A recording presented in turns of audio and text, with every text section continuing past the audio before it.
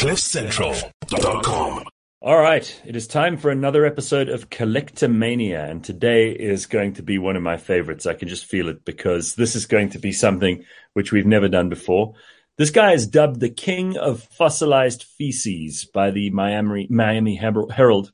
His name is George Franzen. He's soiled his reputation to teach the world about coprolites or fossilized poop. George holds the Guinness World Record for the largest collection of coprolites, over 7,000 specimens, and the largest coprolite by a carnivorous animal, which we'll talk about in a moment or two. In 2014, he used his vast collection to start the world's foremost virtual coprolite resource center. It's called the Pooseum, and the site exhibits scientific research, historical discovery information, news, videos, and specimen photographs for comparative analysis. He also loans specimens from his massive collection to museums around the country, that's the US, so that the public can feast their eyes on real fossilized poop and learn why it's so special.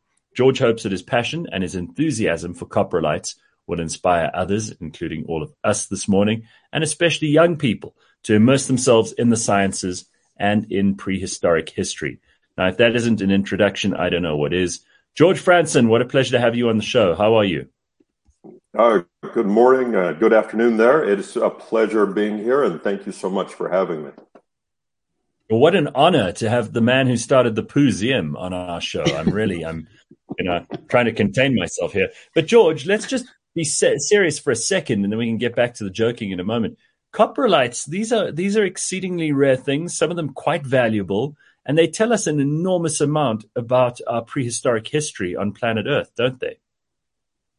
They absolutely do. First, when you hear about it, it's kind of funny. Some people might think it's really gross that you have, you're a turd collector, and it's I guess it is, but it isn't. These are very old poops that have been mineralized over millions of years, and they hold contents, and they hold the keys to our prehistoric history.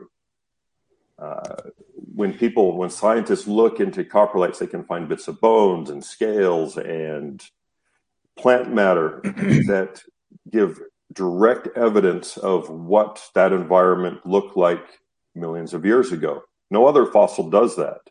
So they're like little time capsules that when we can find them, they tell us a great amount of information about our prehistory. So personally, I think they are the most fascinating of all fossils, and that's why I'm just so passionate about it. And they're funny, and people get a kick out of them. So I think it's a good thing to collect and to share.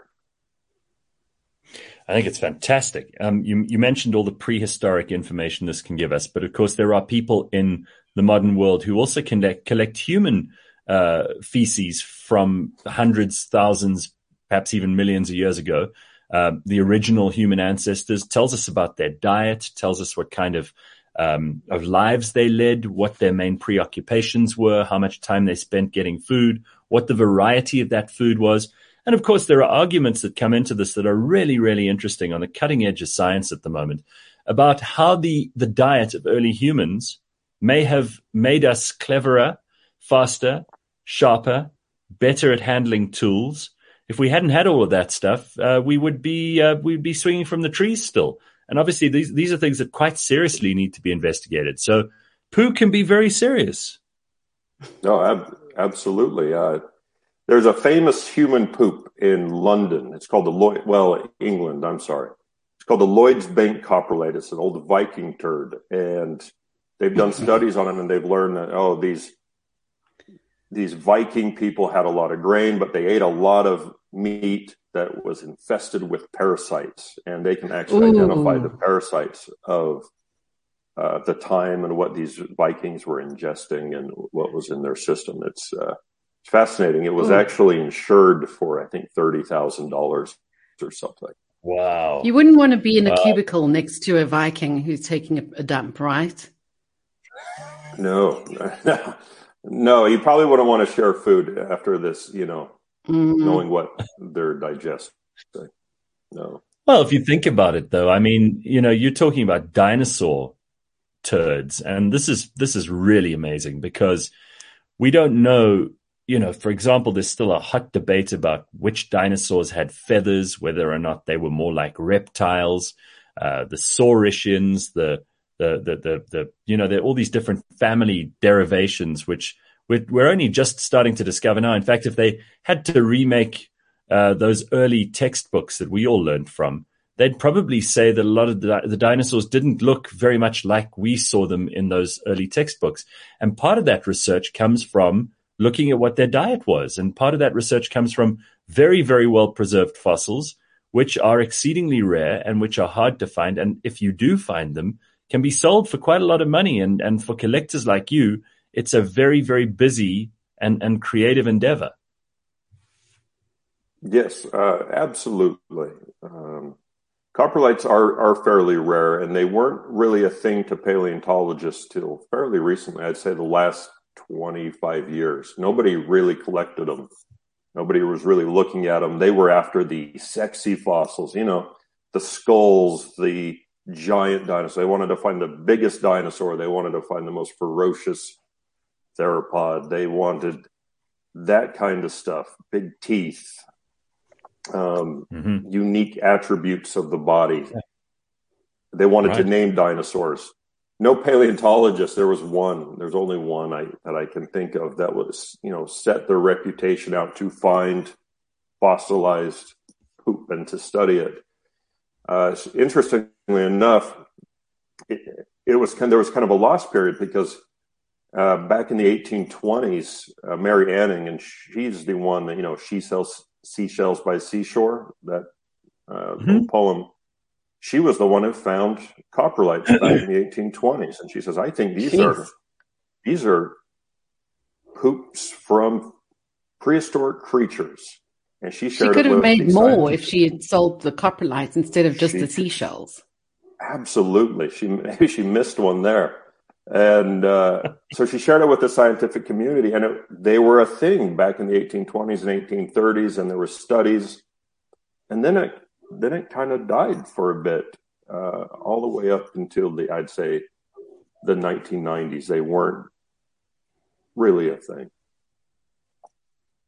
So how did your interest start, and how did you start your collection? Were you a kid? Did it happen much later on in adult life? How did it begin? Oh, that's a great question. So I grew up in the western United States in a state called Utah, which is filled with all kinds of neat prehistoric stuff. We have old rocks. We have fossils of dinosaurs. We have time periods from older than dinosaurs. You can find trilobites and stuff. So as a young person, we'd go out and look for fossils and hike around, and it just became a kind of a passion of mine to study dinosaurs. And every young kid, I think, goes through a phase where they really love dinosaurs. So I took that first year of college. I was in a paleontology class, and I was getting more interested in it, and ended up going to a rock and fossil shop that had something, and it said coprolite on it. It looked like a turd, and I asked the guy at the shop, "Hey, what is this?" And he said, "Oh, it's a coprolite." And I go, "I get that. What is it?" So I had never, in all my years, heard of one, because no children's books, no young youth books about dinosaurs talked about turds at the time. And he said, "Well, it's a fossilized poop." I was like, "No." I couldn't believe it. I was shocked. And it was $20. And back then, this was 25 years ago, it was $20, and still is, a lot of money. And I bought it, and I took it. I thought it was the most amazing thing. I wanted to share it with everybody, and they thought it was neat and amazing. And so I worked with my professor and other people in the department there to learn more about coprolites and where they can be found in that area. And I set out to teach myself about coprolites and go look for coprolites. And then it was about the same time eBay started really becoming big. And so I was able to connect with people who were selling coprolites from all over the world. So I'd find them, I'd sell them, I'd network with people. And one turned into a couple dozen fairly quickly. And, after about 10 years, I had maybe a few hundred. And then it just really started, my network really started to build from all over the world. And, I got better. And I also got progressively better jobs where I had a little more money to spend on these things. And it just grew.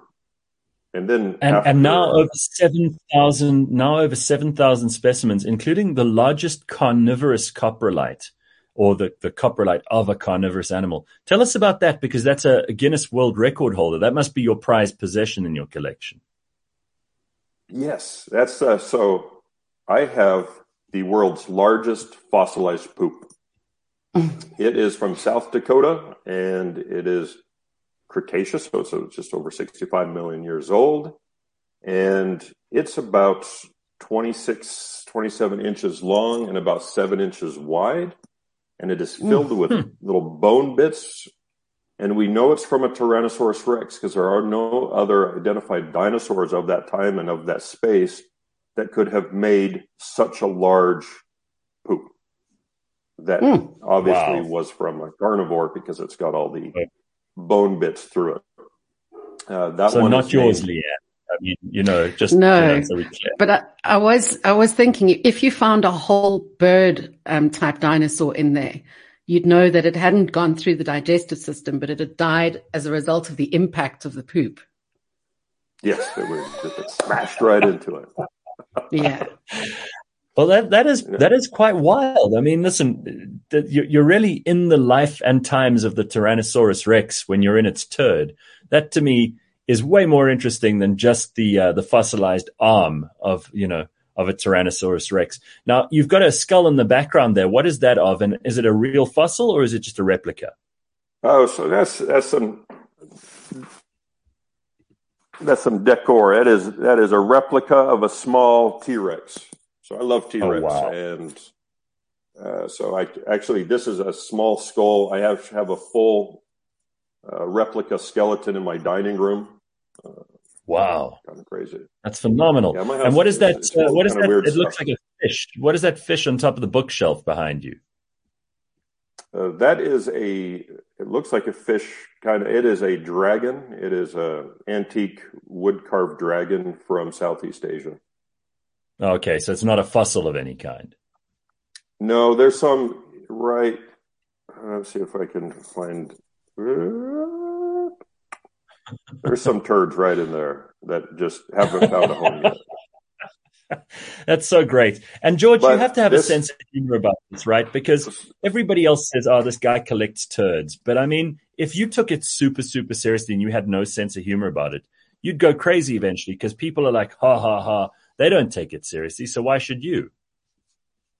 No, a lot of people don't take it seriously and they give me a hard time.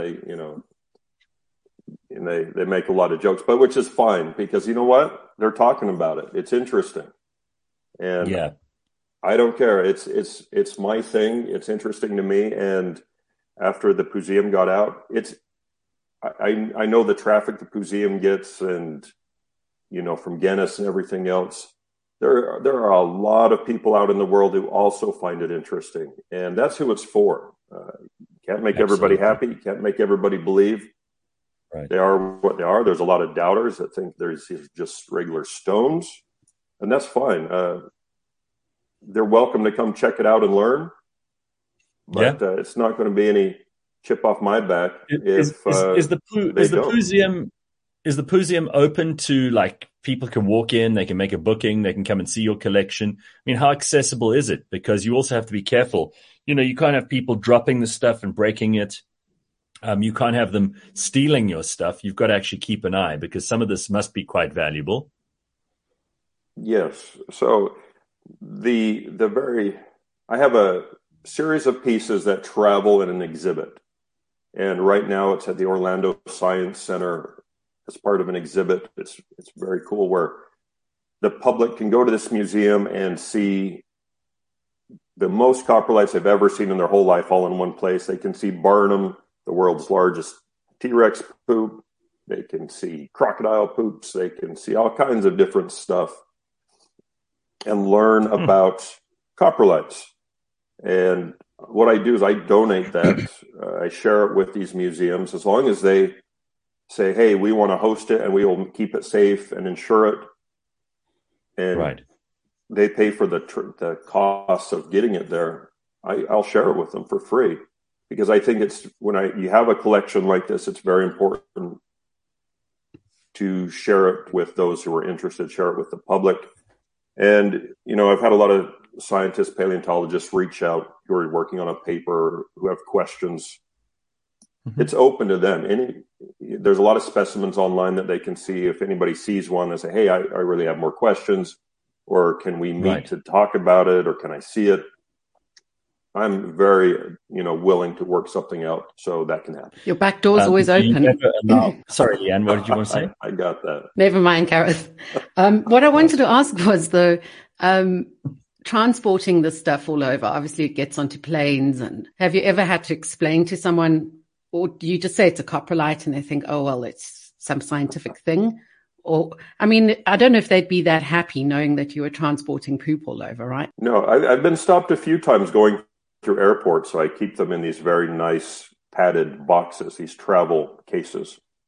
And of course, sometimes the x-rays, they don't know what I'm traveling. It's an odd case, so I guess one of the security people always wanting to open it up, and they're like, what is this? And I was like, well, they're fossils.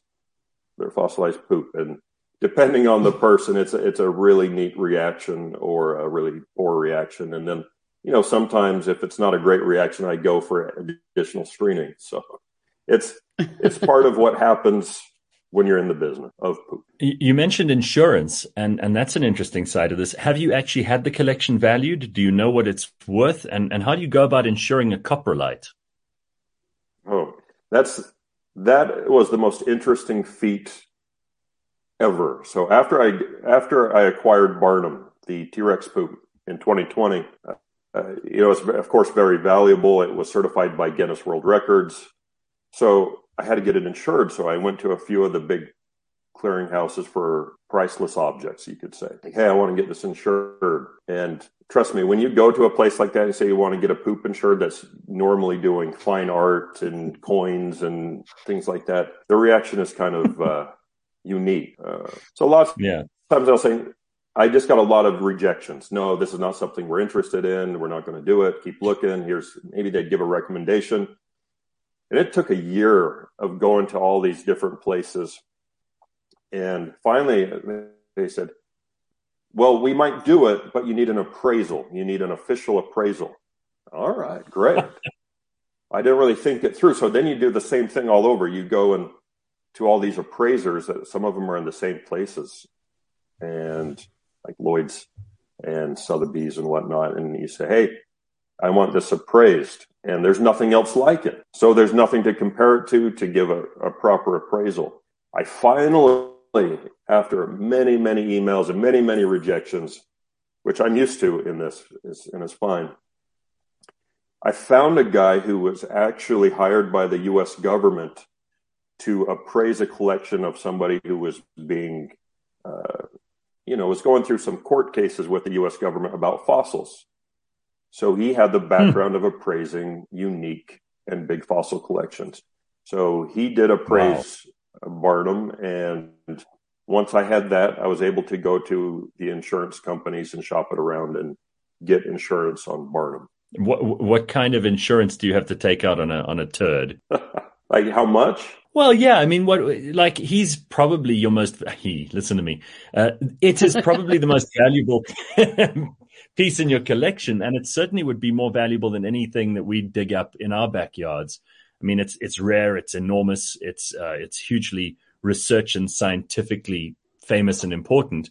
So what kind of price would that fetch on the open market? And by the way, how did you acquire it? You just kind of breezed past that, but where would someone even go to acquire something like this? It's all about networking. So there was a private rancher up in South Dakota who came across it. There was a middleman that I knew who got it from him, talked to him, said, hey, I know a guy. He contacted me and said, hey, I've got this. Are you interested? I said, possibly. I need to get it, I need to look at it. It'll probably need to be tested and whatnot. and everything worked out. So I picked it up, and something like this, I give you a ballpark, approximately 20,000 US on this fossil. Holy shit, And literally. That's phenomenal. Yes. And it may go for much, much more, or it may go for, I would never sell it, but if something ever happens to me and my family gets rid of it to, pay for all my poo debts, it may go for less. Who knows? It's George, this is an amazing thing. I mean, first of all, yours, obviously your collection has scientific merit. A lot of the people we've spoken to on Collectomania, they just like collecting things. But your interest does not stretch beyond the world of fossilized poop, right? I mean, you're not collecting like more recent specimens, and you're not particularly interested in modern animals and their turds, or am I wrong? No, I'm actually kind of a germphobe when it comes to stuff like that. 10,000 years is the cutoff for me. There are some kind of turds in Florida that are questionable, and a few thousand years old. They're just not mineralized. They're kind of chalky, and that's a little scary to me. So they get thrown back. You really have to make sure they're mineralized. They are stone before they come into the collection. I have interest in feces of modern animals because it tells us something about prehistoric animals. So I do study it. I am interested in, what current animal poop looks like. What does a crocodile poop look like? What does an ostrich poop look like? Things that maybe we can draw reference to prehistoric past with. However, it's all photographs and, online research and libraries. It's not, hey, look, this was outside, bringing it in to put into a case. Tell me, what other kind of interesting coprolites do you have there, which you can actually associate with a particular species of dinosaur or prehistoric animal? I mean, which ones are you most interested in? Do you, for example, have like saber-toothed tiger turds, or do you have something from a triceratops or something from a brontosaurus? I mean, how big, by the way, would a brontosaurus's turd be? That's quite a scary idea. I often joke because I parked my car at my parents' house. There's a big tree above the car. And for some reason, these birds all seem to shit in enormous quantities all over my car. And I always joke that it must be a pterodactyl that lives in the tree. Now, I mean, is it true that a brontosaurus would have made enormous big turds? And do you have one of those? I don't have a brontosaurus turd. It's interesting. There's been studies about brontosaurus turds. You get these giant dinosaurs, and when they poop, it's got a long way to fall, right? Unless they poop into the water. Yeah. And so a lot of them scatter. You wouldn't get this nice, beautiful turd shape. You'd get maybe like a cow patty. It looks like a big round I'm just trying to imagine, like, if you were unfortunate enough to be walking behind a brontosaurus who had diarrhea, I mean, you could be killed by the impact. Leanne joked earlier, but you probably, the quantity and the height that it's dropped from, it could be quite deadly if a human was around at that time. There was a guy at a zoo who got stuck under elephant poop and died. No. He suffocated. Really? Yeah, absolutely. He couldn't get up. I think it could be dangerous. But as far as my favorite, so there's all different kinds of fossilized poop that are interesting, but some of my favorite are ones with bite marks. So these are poops that were made by some prehistoric critter. A lot of them are probably crocodilian of some sort. And they're floating through the water. And some fish or some other critter thinks it's a meal. They smell it and they think it's a meal, and they come up and take a bite out of it and learn that it's like, oh, that was not a nice meal. And they release it and they go about their day. Well, they leave very distinct bite marks on these feces that turn into coprolites. I have one. It's about the size of a little pie, one of those little fruit pies you get. Yeah. And it's good like size. If the critter went and just if you took a bite out of it without pulling the piece off, and it has perfect teeth marks, upper and bottom bite mark impressions, where you can see every tooth, top and bottom, and somehow in the whole process, it didn't fall apart. And it is Wow. one solid piece.